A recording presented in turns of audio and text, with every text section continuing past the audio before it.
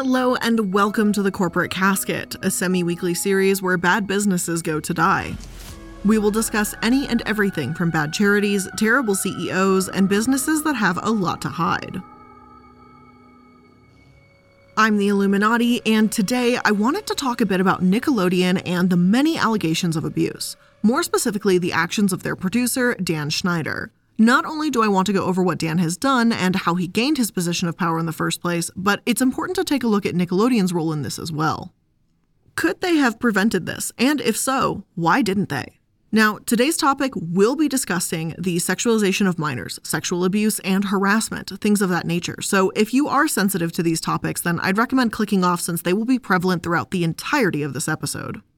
And with that being said, let's dive right into the episode and start with who Dan Schneider was and how he became such a powerful man at Nickelodeon. Let's get into it.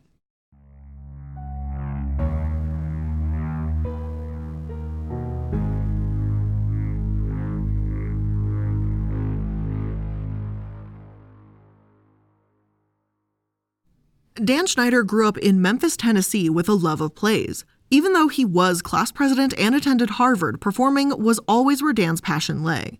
In an interview with the AV Club, Dan says he was never a great student and he only won the senior class president title because he gave a speech that got a lot of laughs. Dan states, "After high school, I kind of floundered a bit. At that time, they were shooting a movie in Memphis. It was a big deal because it was the first time Hollywood had ever come to Memphis. My teacher in an acting class at Memphis State, now University of Memphis, said, 'There's a role you might be able to get. There's a couple of speaking roles.'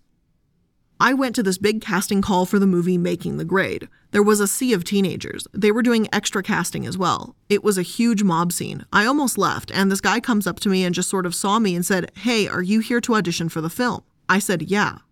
He said, 'Come with me.' I went to read with him, and he turned out to be the producer. He didn't even know I had an appointment. He liked my face, I guess. He hired me for that movie, and I was supposed to work for 4 days on it. It ended up being 4 weeks. Then he hooked me up with another film that was shooting in the Caribbean, Hot Resort. At the time, I was kind of blowing off school. I had a job. I worked at a store that sold Apple computers. I was fixing Apple computers. After the 2 movies, I was like, wow, I've never even left Memphis. I got 2 movies. Maybe I should go to LA and see what I can do. So I got a manager and an agent, and that led to another movie or 2 that led to a TV show called Head of the Class. By the mid-'80s, I was an actor. I was never super famous, but I was definitely on the map." Head of the Class was a pretty big hit on ABC in its day, though Dan claims that most people knew him from his role as Ricky in Better Off Dead. The movie, which Dan did when he was about 20 years old, aired in 1985. Though this may have been a nice feather in his cap for his acting career, more importantly, it eventually led him to meeting people that would allow him to establish a writing career. According to the New York Times, Dan co-hosted the 2nd annual Kids' Choice Awards in 1988. It was there that he met Albie Hecht, an independent producer who landed at Nickelodeon as head of development. According to Dan, he ended up writing his pilot called All That, thinking it would be a part-time job. However, as many of you know, the show All That wasn't just a small program, but a staple of Nickelodeon itself. This would eventually lead Dan to create his television production company, Schneider's Bakery, named after his father's business of the same name. But Dan wasn't making cookies and cakes, but hit television series. Everything from iCarly to Victorious to Drake and Josh to Zoe 101, Dan Schneider had some sort of hand in it. The shows that Dan produced at Nickelodeon became massively successful. Unfortunately, because they were such moneymakers, no one seemed to want to stir the pot if things were questionable or even downright abusive. According to one source, Angelique Bates, a regular on All That before she was replaced by Amanda Bynes, suffered in silence during production. When interviewed in 2016, Bates claimed that she was physically, emotionally, mentally abused in front of the producers and cast members by a family member while on the set of All That. Apparently, Child Protective Services was even called to the set in 1996, though producers convinced her not to say anything. Nothing was ever done to help Bates. Her abuse was known by most on set, but no one spoke up about it due to worries of it causing unwanted controversy. She rarely spoke of her abusive childhood for most of her life, but she's been more open about it in recent years. Angelique claims that she was only 12 years old when her nightmare began, but the show she worked on simply turned its back on her. Not only do I blame Nickelodeon for this, but Dan too. This set an extremely dangerous precedent. By ignoring child abuse on set, the company may as well have posted a giant sign saying the welfare of children is unimportant here. Unfortunately, there isn't a ton of information on what happened to Angelique, and though she has spoken out, not many sources have reported on the topic. Even so, Dan had become untouchable at that point, so if Nickelodeon allegedly was letting Bates' abuser get away with such heinous acts, I can only imagine what they would let Dan get away with. Not that I have to imagine, as we'll be getting to it in just a moment. But just to illustrate the point here, according to one source, in a report for the New York Times in 2007, writer Jonathan D. marveled at an unusual situation. Nickelodeon had ordered 13 episodes of a show without knowing the title, cast, or even seeing a script for a pilot. At first, I thought I must have heard this wrong. 13 episodes of a concept, D wrote? How was it possible that a network could already have scheduled a season's worth of a show that no one there seemed to know the first thing about? A Nickelodeon executive, D wrote, simply shrugged and said, "It's Dan." That anecdote demonstrates the supreme level of confidence and reliance that Nickelodeon had in Dan Schneider, the prolific showrunner, producer, and writer who had a powerful force at the channel for 24 years. And I'll admit, I'm not familiar with the television world at all, and, those of you that might be, you can let me know if this is unusual or not, but it seems unusual to me. Personally, I've never really heard of a channel buying that many episodes without any type of script, but hey, as Dee said, it's Dan. The faith they had in him and the power he had within the network can't be understated. Now, before we get into the nitty-gritty details of what was the underbelly of Nickelodeon while Dan Schneider was there, we're going to go ahead and take a quick break to thank today's sponsors at the beginning, because we're going to get into a lot of dark stuff, and Lord knows this episode is not probably monetized by YouTube, so let's just take a moment to thank today's sponsors. As the weather is getting warmer and in some places really damn hot, the last thing you probably want to do is be super sweaty in your kitchen cooking over a flaming hot stove. And also, ordering takeout every single meal kind of sucks too. And that's why I'm obsessed with Daily Harvest. Daily Harvest delivers delicious harvest bowls, flatbreads, smoothies, and all more built on organic fruits and vegetables right to your door. And it takes minutes to prepare, and I love knowing that the food I'm eating is actually good for me. And they also offer Daily Harvest Scoops, which is their plant-based ice cream. That's a new thing. It's a perfect sweet treat. I told you guys I love pistachio, and they have like this pistachio crunch one. It is so damn good, but they have so many other flavors, like this decadent looking chocolate one that I'm eyeballing it very politely. Daily Harvest is all about leaving the earth in a better place than they found it, not just for us, but for future generations to come. They focus on increasing biodiversity, increasing organic farming practices, reducing food waste, and even prioritizing recyclable and compostable packaging. Daily Harvest is delicious food built on whole organic fruits and vegetables that conveniently stays fresh in your freezer, so it's ready when you are. Really, the whole package. So this summer, stay cool, calm, and collected. Go to dailyharvest.com and enter code CASKET to get $25 off your first box. That's code CASKET for $25 off your first box at dailyharvest.com. dailyharvest.com. This episode is also sponsored by Babbel. Now, you guys know the deal. I love Babbel. You probably love Babbel too. Learning a new language sucks, and it seems like the older I get, the harder it is for me to recall upon past languages that I've learned or retain new languages that I'm trying to learn. And that's why I'm so excited to work with Babbel, the #1 selling language learning app. From ordering at restaurants to asking for directions to gaining just a deeper understanding of the culture, Babbel makes the whole process of learning a new language addictively fun and easy, with lessons that are 15 minutes or less. And you guys know I'm picking up Italian again. I used to live there, as some of you might know, and I love revisiting. I'm hoping to go back next year, and I love the Naples area. That's where I lived when I was there, and I just want to go back and soak up all the history and culture and just the amazing food too. And of course, I want to be able to have at least a casual conversation with some old friends and people that I'm going to see again when I go out there. So Babbel is excellent at getting me the head start that I need on that. But you don't have to learn just Italian. They've got over 14 different languages, which also includes like Spanish, French, and Italian too. So if you want to get started with Babbel and get a 3-month subscription, you'll actually get an additional 3 months for free. So you'll actually be getting 6 months for the price of 3. Make sure you go to babbel.com and use promo code CASKET, that's BABBEL.com, code CASKET for an extra 3 months for free.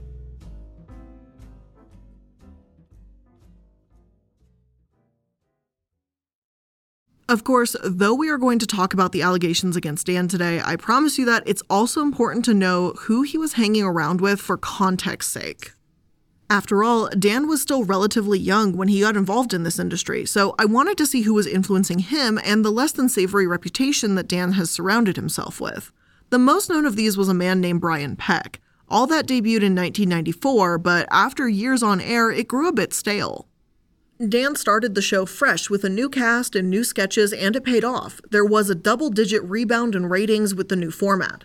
Brian Peck's role in this was that he became the show's dialogue coach. An actor and voiceover artist himself, Brian Peck and Dan worked together in multiple different settings, the most alarming of which was that they would hold a comedy boot camp for children with no parent supervision.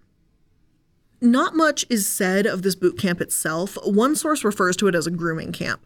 One woman, a former child star, claims that you had the very best chance of getting discovered by the pool during these grooming camps, where children were encouraged to partake in pool activities while parents were at seminars. Needless to say, it's pretty damn alarming that these producers would be so close to these kids, fully aware that the parents weren't going to be around. She also explains that the children were between the ages of 13 to 22. It's not as if any of the men, like Dan, were certified child care specialists or anything. Parents would leave their kids under the care of these Nickelodeon executives, and if they knew that they didn't, then they simply wouldn't get casting calls. If they asked questions, like this woman's mother did, they were cut. While I can't confirm if abuse happened at this pool, at the very least, multiple sources have confirmed that Schneider and Brian Peck were working together. And as for Brian Peck's reputation, well, that speaks for itself too. Apparently, Brian Peck was sent to prison for 16 months after admitting 2 counts of abusing a Nickelodeon child actor. The Daily Mail wrote in 2015, "Perhaps most disturbingly, he is only prohibited from direct contact with children, not from being part of productions in which children are acting, meaning that since being convicted, he has worked on a Disney show and a horror movie set in a high school. He played a sex ed teacher according to the movie's credits. Peck, 54, was convicted in 2004. Peck was convicted of a lewd act against a child and oral copulation of a person under 16. In court documents obtained by Daily Mail Online, the victim is only named as John Doe to protect his identity. The child did not want his identity revealed for fear of it having a negative effect on his career." I know that Daily Mail is not exactly the best source here, but again, unfortunately, there seems to be very few sources speaking up against Peck or Nickelodeon's abusive executives.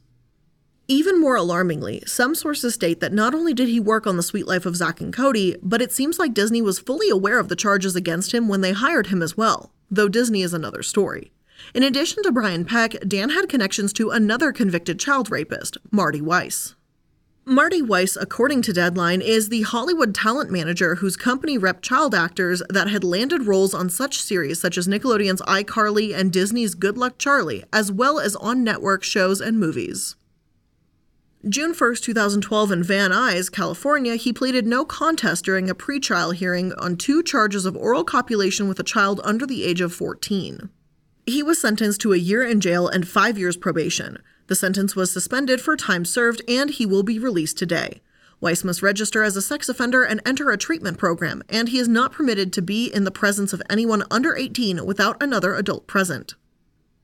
Weiss was arrested last November after the victim and former client told police in an affidavit he was sexually assaulted by Weiss 30 to 40 times over a 3-year period when the boy was 11 and 12 years old. Police searched his apartment at the time of Weiss's arrest and set bail at triple the normal amount because they suspected there could be more victims. Weiss dissolved his company soon after. Now, I don't believe that Dan is guilty of abuse simply by associating with these people. However, if he had a nickel for every time he worked alongside a sexual predator, he'd have 2 nickels, and that's not a lot, but it's weird that it happened twice. The takeaway here isn't that Dan saw this behavior and thought he'd partake in it. I don't believe that's what happened. What I am more inclined to believe is that Dan saw how little Nickelodeon protected their child stars and knew that if he chose to act on his own desires, he would be sure to get away with it.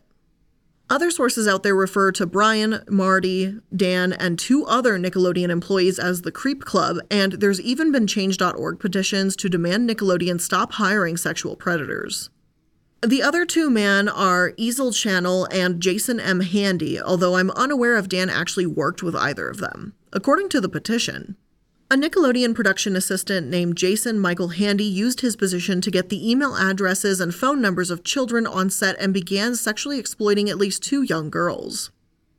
Per LA Times reporting, court testimony revealed that during the taping of the TV series Cousin Skeeter, Handy befriended a 9-year-old girl and began visiting her at her home. On one occasion, while playing video games in her bedroom, he repeatedly kissed her, she told the court. He also emailed naked photos of himself to an 11-year-old child he met on the set of another program, The Amanda Show, according to her testimony. Easel Ethan Channel, a temporary production assistant at Nickelodeon Animation Studio, was arrested for molesting a 14-year-old boy after inviting him over on a tour of the studio. Nickelodeon had sent its message loud and clear. They did little to nothing to prevent child abuse, and Dan Schneider, it seemed, got that message. Dan had people in the palm of his hand during the Nickelodeon Golden Age.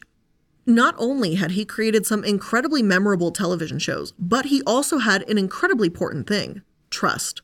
Dan himself has discussed this in an interview with the AV Club. When asked the question, "How does your experience as a teen actor affect how you deal with the kids on your shows?" Dan answered, "It puts me in a very unique position because I've seen it from both sides. It helps me because I know how actors think. I know what's important to them. And I have a very clear perspective because I starred in 2 TV shows, and I guested on several. I know the emotions and the thoughts that actors have about what they're doing. I understand them very, very clearly. The kids I work with are not just kids, all the actors, because I hire adults too, and the actors I work with, I know I was an actor. To them, I'm in their club. They accept me as one of them because they know it's been my face in front of the camera, and I've had to do exactly what they're doing now. There's a level of trust and respect that I think a producer that hasn't done that wouldn't get. They trust me." And Dan isn't wrong here. Having been an actor, he can speak the language. He can communicate with his stars the way someone only who's been on that side of things might be able to, and that's a good quality to have.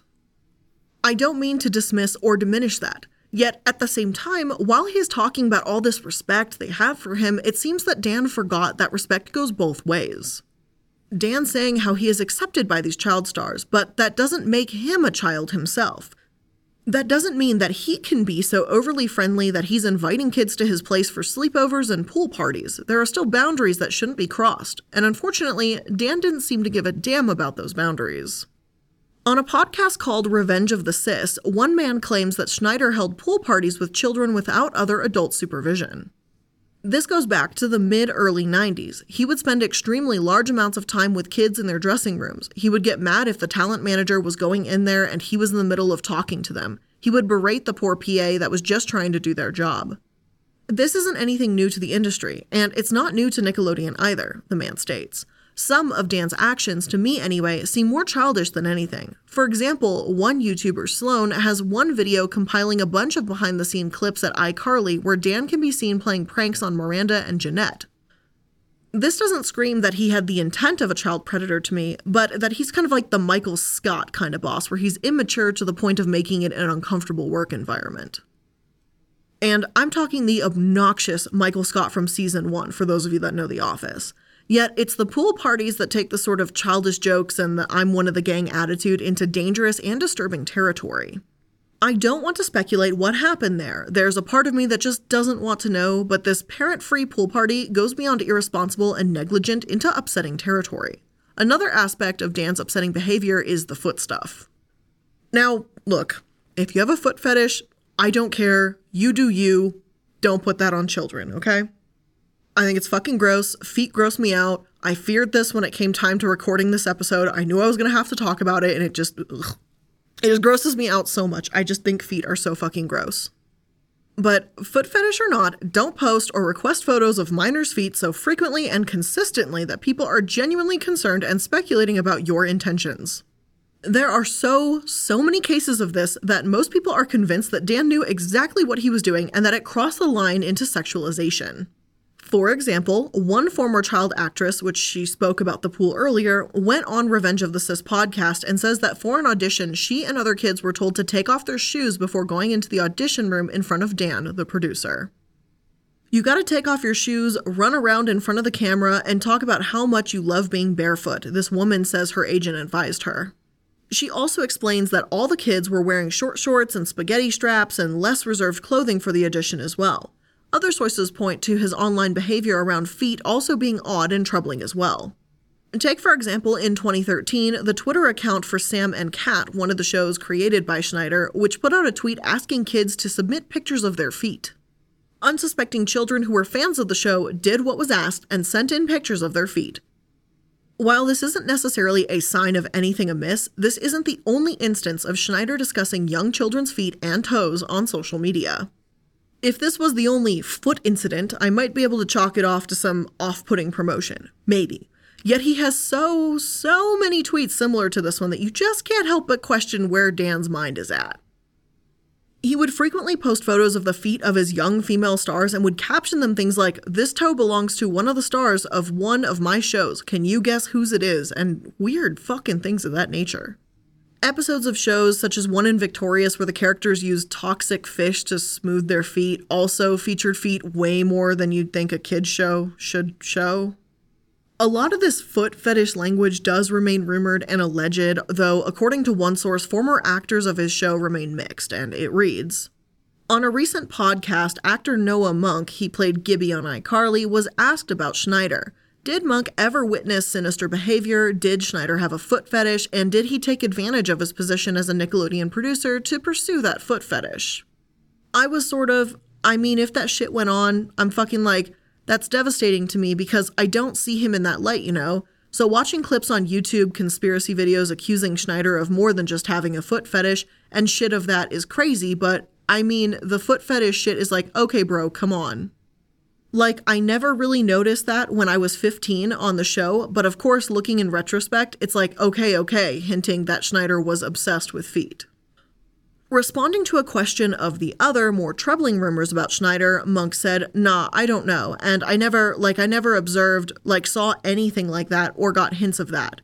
It might be baseless rumors, but I don't want to speak, what if some shit comes out? I don't want to be on record being like, no, you know? So I have no clue."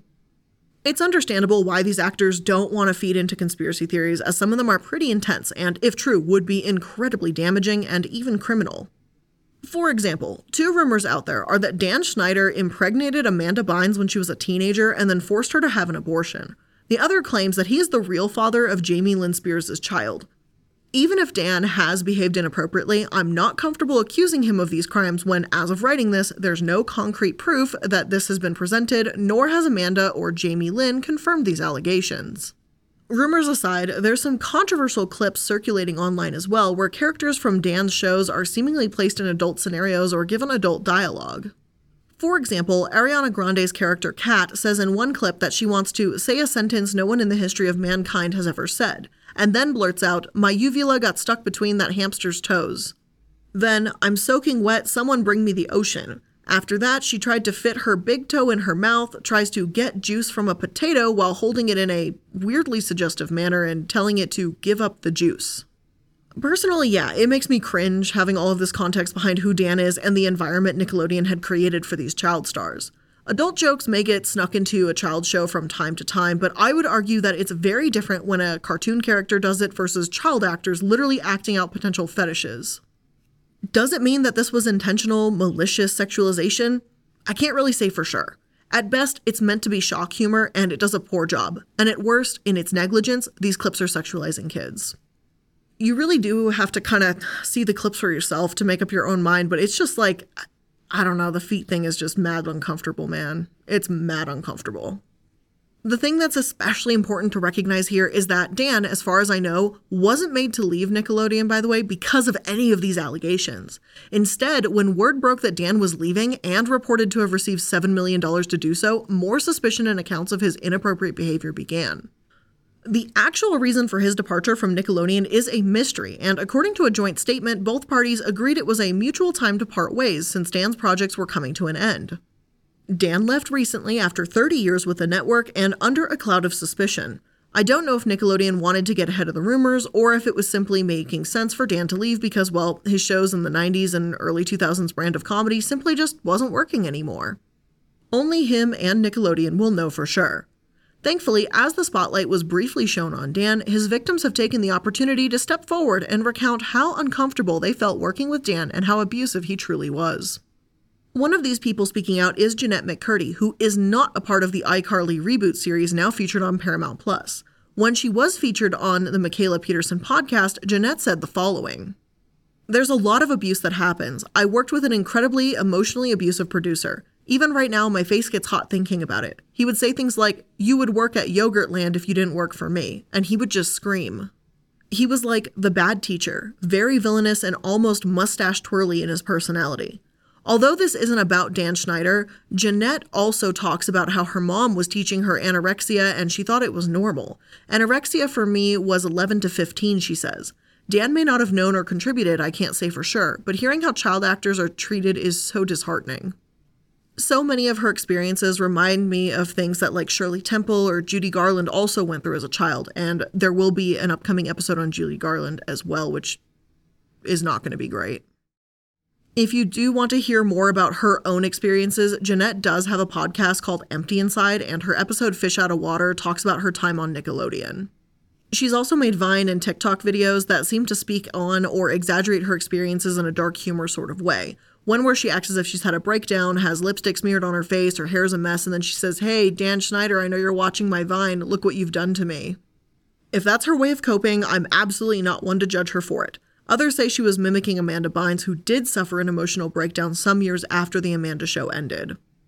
As for if Amanda blames Dan Schneider for her breakdown, I'm not certain. One source writes, while working together, Schneider's suggestive and short temper with Amanda Bynes and other younger actresses steadily went from hushed rumors to open secrets. As the years went on, fans began to notice a change in Bynes' temperament as well. Their suspicion began to point towards inappropriate behavior within the walls of the TV network.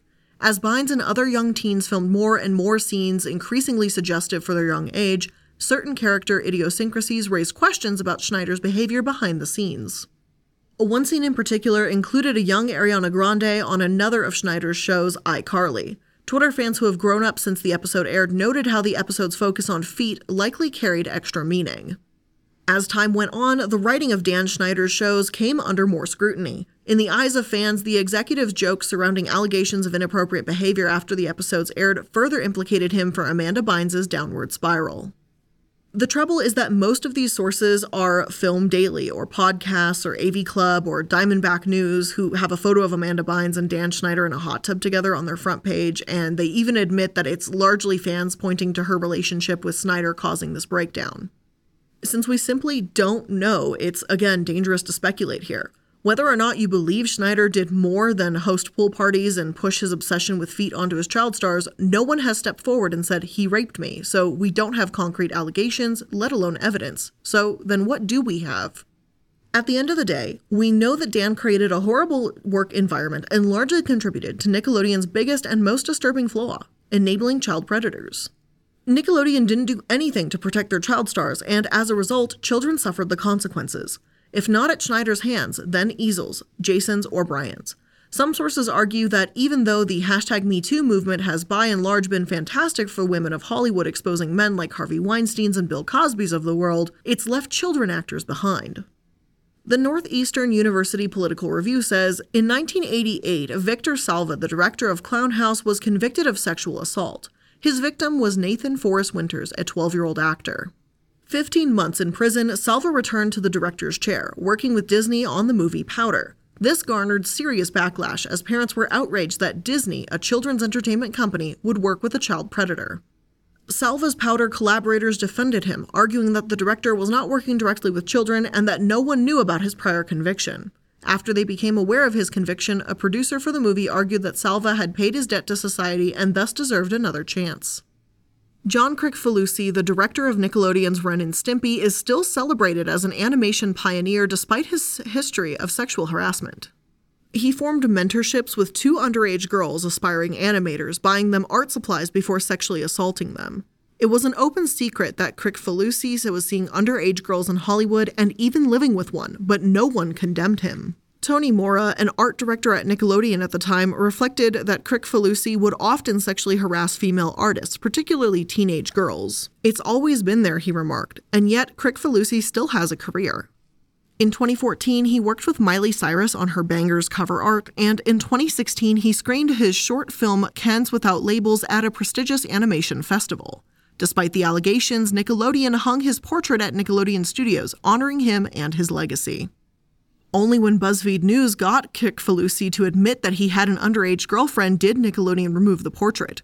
Children deserve to have their voices heard, especially when it comes to something like this. Nickelodeon may claim it has toughened up their hiring process by conducting background checks, but I think we still have a right to be wary.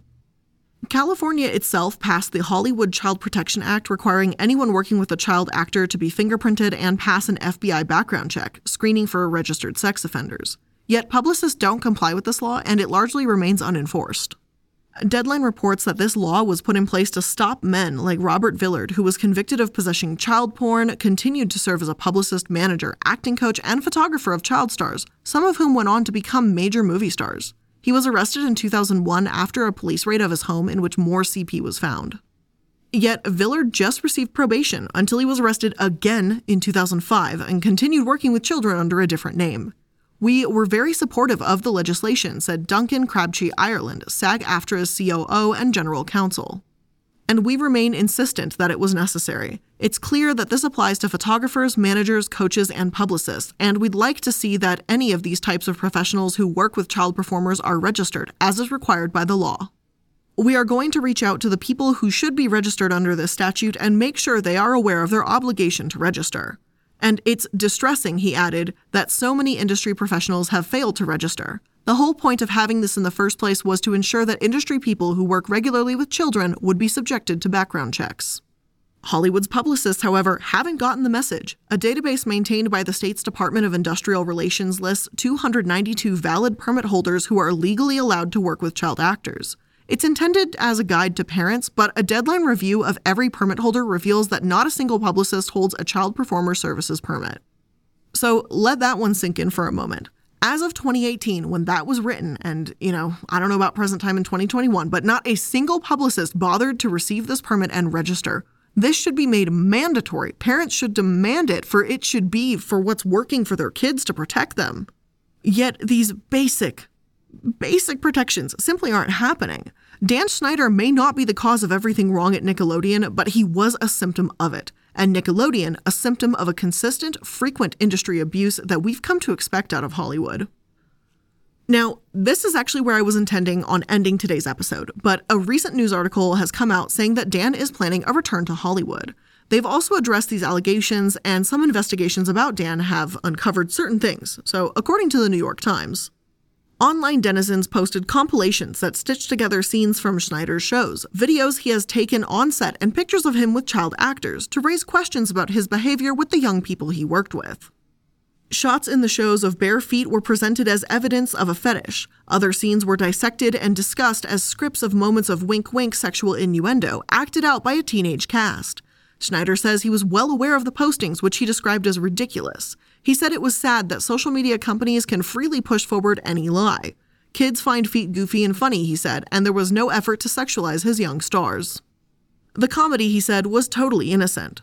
But the internet noise has garnered the attention of Schneider's bosses by 2018, when the #MeToo movement had arrived. Viacom CBS interviewed dozens of employees, according to 4 people with knowledge of the review who said they were not authorized to discuss it. The review found no evidence of sexual misconduct by Schneider, the people said, but it did find he could be verbally abusive to people he worked with. Dan's claimed there's never been any mistreatment. Even those who've worked with him to this day say his chumminess with his employees was unsettling and uncomfortable. If Dan isn't a child predator, at the bare minimum, he sounds terrible to work for. I'm not sure when or if he will actually be planning that return to Hollywood, but he seems intent on doing so and dismissing any allegations against him. With that being said, that's where we're going to end today's small peek into the window of Nickelodeon and Dan Schneider and what the heck went on over there. So I hope you learned something from today's episode, and if you did, make sure that you're liking, following, and subscribing so that you can stay up to date on all the latest episodes. And if you want to keep contact with me outside of these episodes, make sure to click on my Linktree link in the description box. It will show links for my Twitter and all my different social media, Twitch, Discord server, you name it, it's all there. So thank you so much for making it to another episode. I love you all, and I'll see you in the next one. Bye!